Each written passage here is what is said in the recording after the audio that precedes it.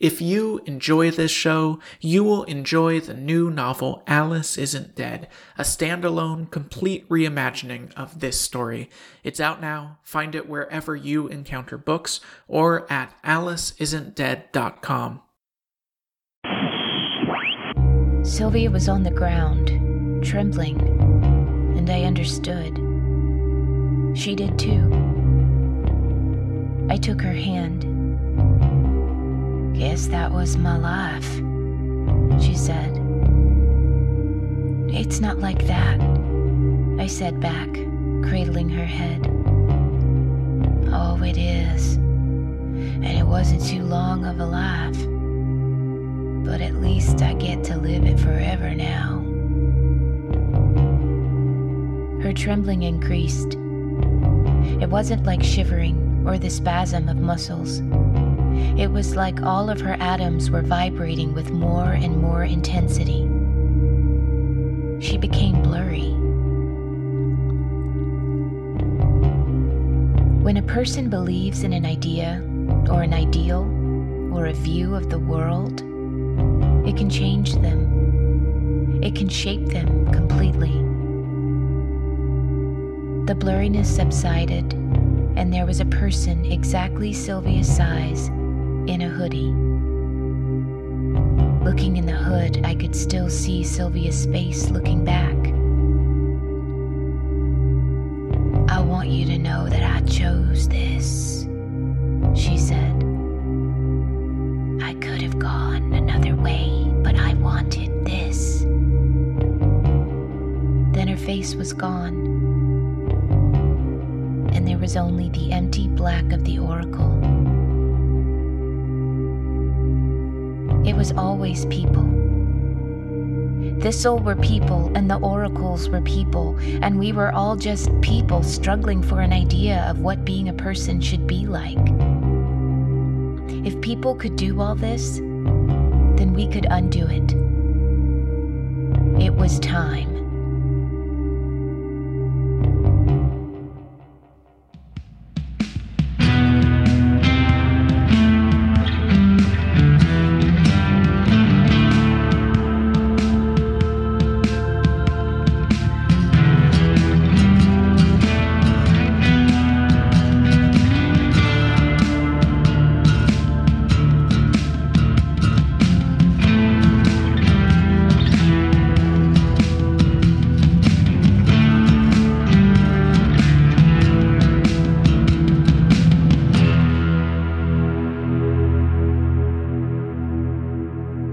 Alice Isn't Dead by Joseph Fink, performed by Jessica Nicole and Erica Livingston, produced by Disparition.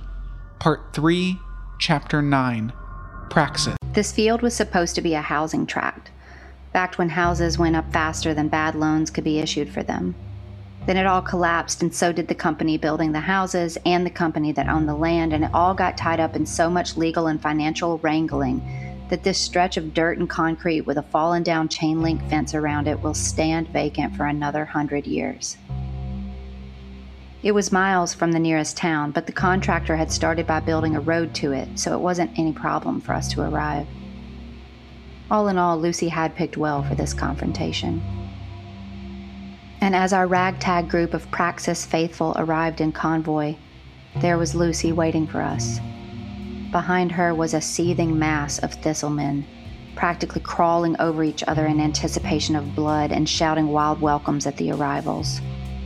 Already we were outnumbered, and that wasn't accounting for the difference in strength between a normal person and a thistleman. Us? We had one oracle who had once been named Sylvia, and now I don't know if they have a name. I don't know how that works. I looked at Lucy, this woman I had once trusted completely, who had plucked me from a tedious but happy life into a great conflict for the good of humanity. A conflict that was a lie. "Hi, Alice," she said. "Thanks for coming." I didn't say anything back. There was nothing left to say.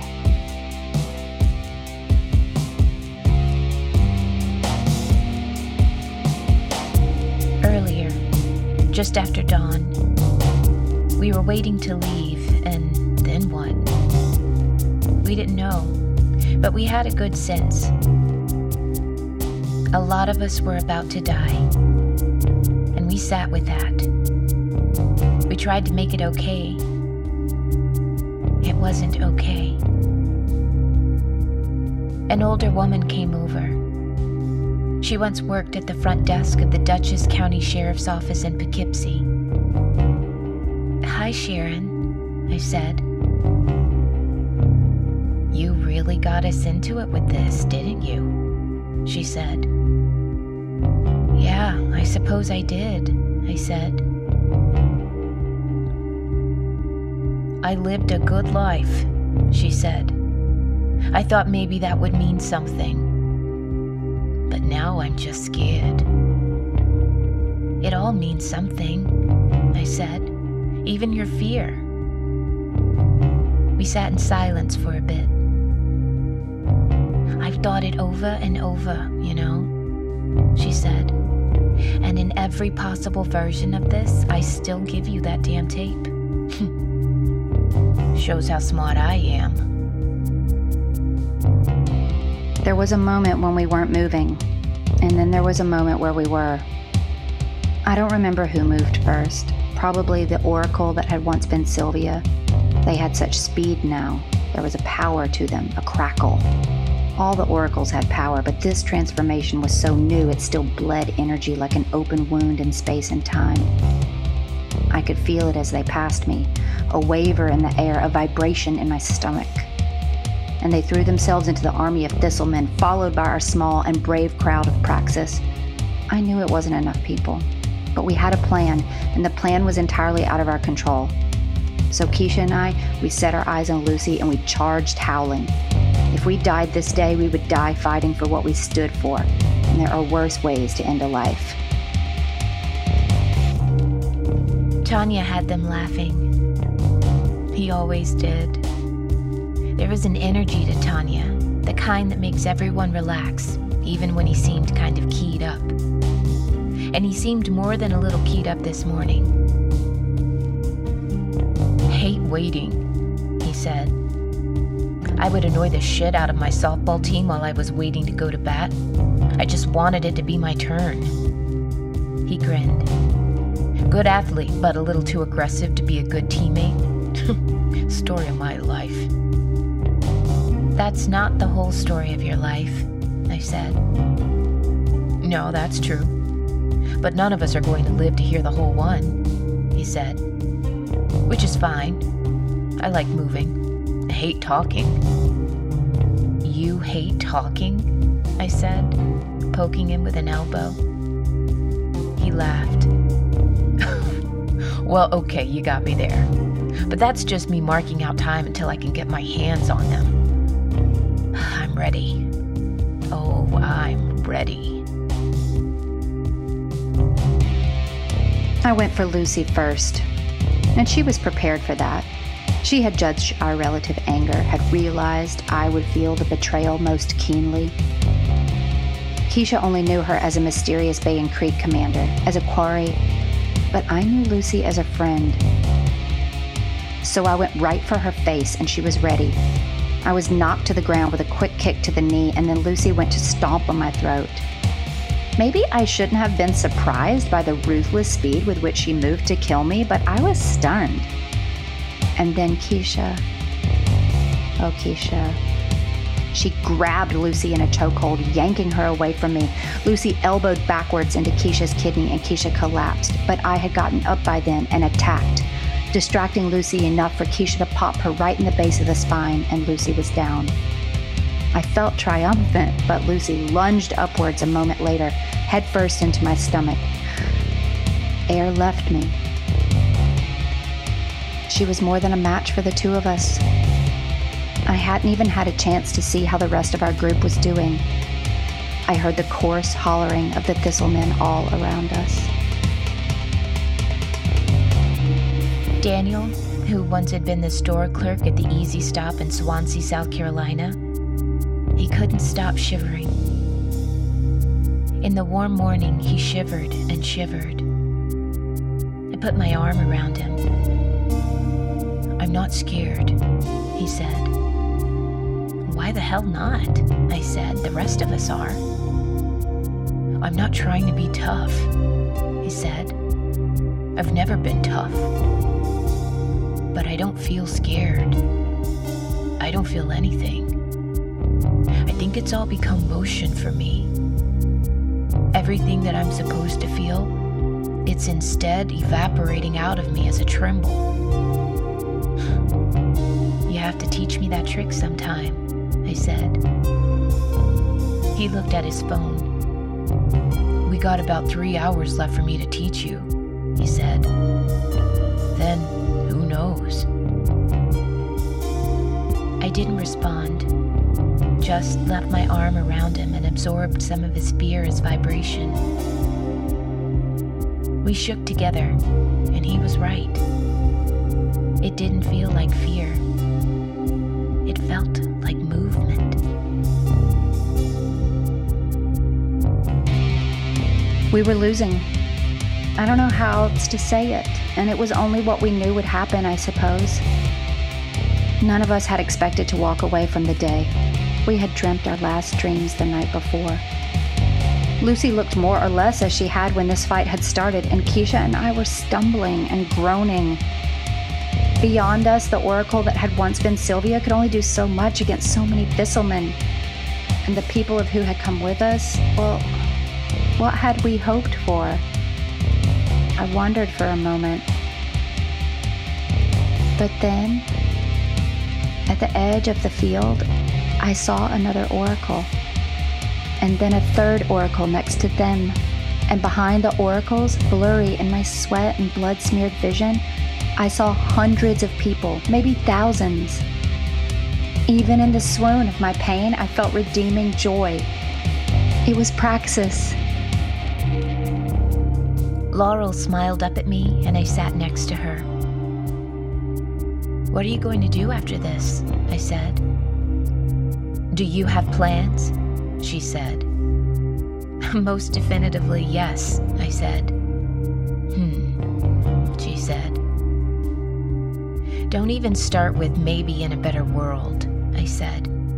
"I've had some experience recently with wishing for a better world, and I don't think one exists. We play the world we're dealt." "I'll go back home probably," she said. "I like it up there on the Cape. I like the way the sea smells sweeping up the cliffs. I like my job."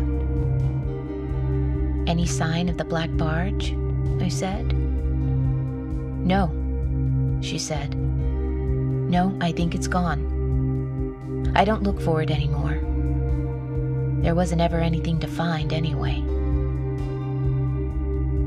She squeezed my arm. "Keisha of my kinder world," she said. "It's been a pleasure and a heartbreak knowing you."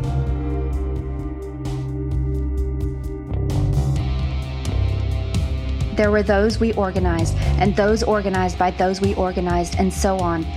A sprawling network all over the country, thousands of hands. And what if they all reached as one? And what if they all grasped?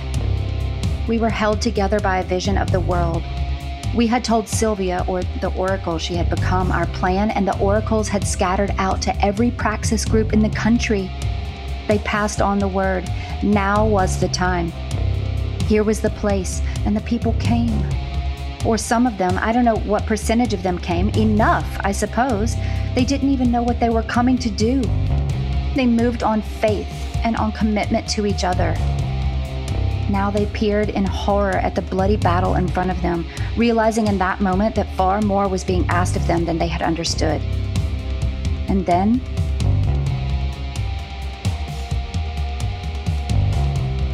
they continued to move forward, some of them into a jog and then into a run, and they were charging. Ordinary people from ordinary places, and everything was being asked of them, and they were saying yes. Now here's what I thought I'd never see. Ramon and Donna, late of a burger restaurant that followed me and Sylvia around the country. "Always nice to see your face," said Donna, and Ramon nodded a gruff hello. "Surprised to see you," I said.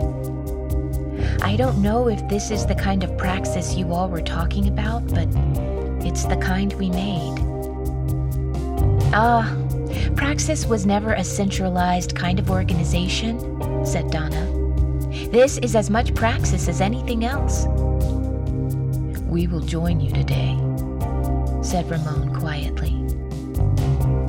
"It's not a smart thing we're doing," I said. "Oh, Ramon and I aren't smart," Donna said, laughing. "Smart is overrated sometimes. We're two pairs of hands, you know?"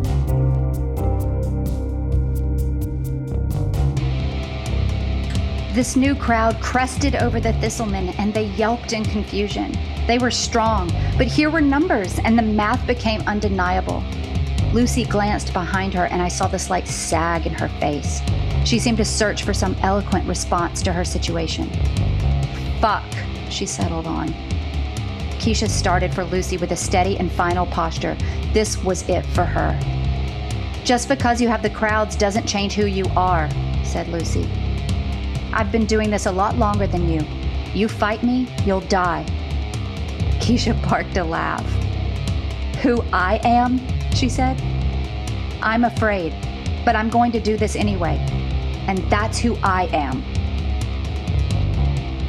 I tried to find some strength to get to Lucy before Keisha, but already Keisha was upon her, and there was a flurry of arms and blood, and I couldn't even see who had the upper hand until I knew it was Lucy.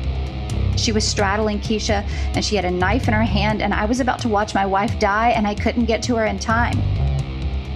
I just couldn't. Picture an ocean a few hours before a storm, when the light grows heavy. Picture a plant dying for lack of rain, and the slow drift downwards of its dry limbs. Picture my wife's heart beating, pushing life through her body, and I only wanted for it to keep beating. Please keep living. Then Keisha tensed her body and flipped Lucy to the ground, and before Lucy or I or anyone could have reacted, Keisha smashed Lucy's head into the concrete foundation of a house that would never be built. Lucy's eyes immediately went vacant, and her hand slipped loose the knife. But Keisha didn't stop. Again and again. Thump, thump. She rose, blood all over her. "I killed her," she said. "You saved me," I said. She did. "I just want to feel useful," said Sylvia. "I'm never useful." This was a few nights before she changed. "I think you've been very useful," I said. "Maybe. But maybe there's a difference between being useful and feeling useful. I don't know if I would have been able to do half of what I did without your example," I said. "That's a sweet lie, and don't ever tell me the truth." She smiled a sleepy smile. I want to say that we had a long conversation, that we went through our childhoods and made promises that we couldn't keep. But we didn't. We sat in the silence of tired contentment. I wish I could have protected her, but I guess I'll have to accept that instead, she protected me. It was over. I looked at the dead on the ground and I didn't recognize any of them. So many strangers who had come to die here at our feet. But not for us, for each other. I recognized that although we had been the catalyst, we were not the cause. It's important to never get that confused. And I'm lying, I did recognize a few of them. Some of those that came with us didn't make it, and I'm sorry. I'm not going to say who. Some were luckier than others. No one gave more than anyone else, and all should be honored. An oracle whose name we once knew, but who now had no name, stood beside us. "Is it over?" I said. "For you, yes," they said. "I am still fighting them. And I am meeting you for the first time. And I am hundreds of years from now. Everything I'm saying is only what I said in this moment. I can't change a word." "What if I tickled you?" I said. I don't know where that joke came from. When you're in shock, your brain twists on you. The oracle laughed. "You don't," they said. "I don't know what would have happened if you did. Keisha, I want you to know 2 things." "What is it?" I said. "I feel of good use. That is the first. The second is this. Keisha, you can go home now. Go home."